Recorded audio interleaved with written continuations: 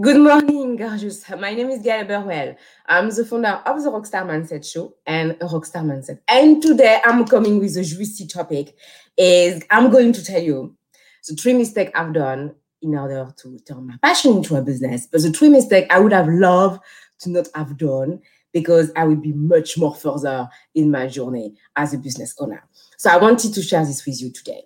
And the first one is really to try to be everywhere on social media. Most of the times they're telling us, yeah, you have to be on Instagram, Facebook, Pinterest, Twitter.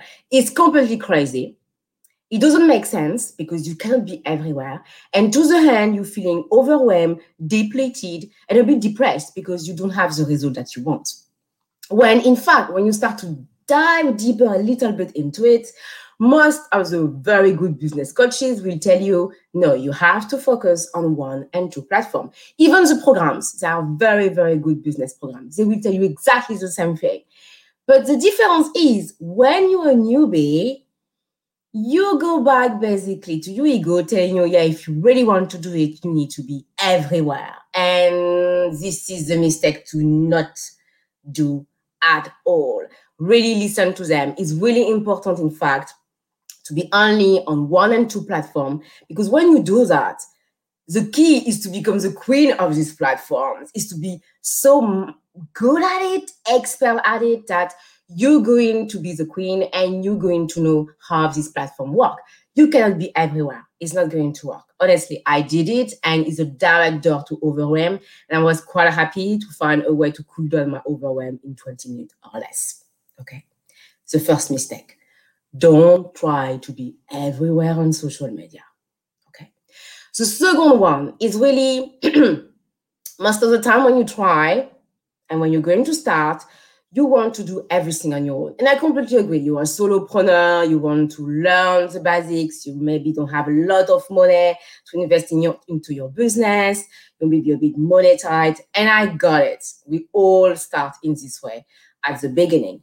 But it's really important that this journey is not a race, it's a marathon, which means that there is a moment where you're going to feel depressed, sad, moody, demotivated. And trying to figure out things on your own is really difficult when you are into the state of being and mind. And this is where having a community to support you along the way, to cheer you on, encouraging you, and understanding basically your obstacles, understanding what is going through, what you're feeling right now is key. Is going to propel you forward in your results, in your journey. And it's amazing. It's amazing to feel understood, supported, and cared.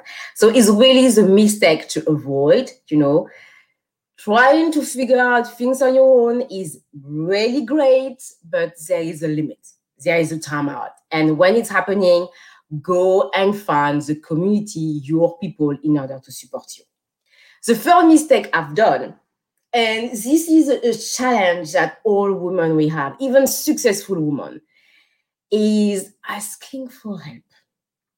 And I know this is, it can be a delicate topic for some of you, because even me, I don't like most of the time to ask for help, but I shifted my mindset around it. And I know it's taking time, but we have to understand this, gorgeous. You have to make sure to meet your needs.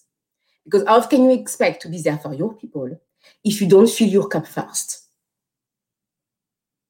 Right? And I'm saying that to you because there are people out there that are expert at what they do, and they just can't wait to help you to work on your website, to work on different things that you may not know about it. Why in this case trying and pushing to do everything on your own when you're struggling and when you're not happy about it? And I'm going to tell you, the mindset shift about asking for help is a strength, it's not a weakness. To the contrary, when you're able to verbalize that you need some help, is showing your strengths, is showing your maturity, is showing that you really want to do it, that you have this hunger to turn your passion into a business. And this is what matters.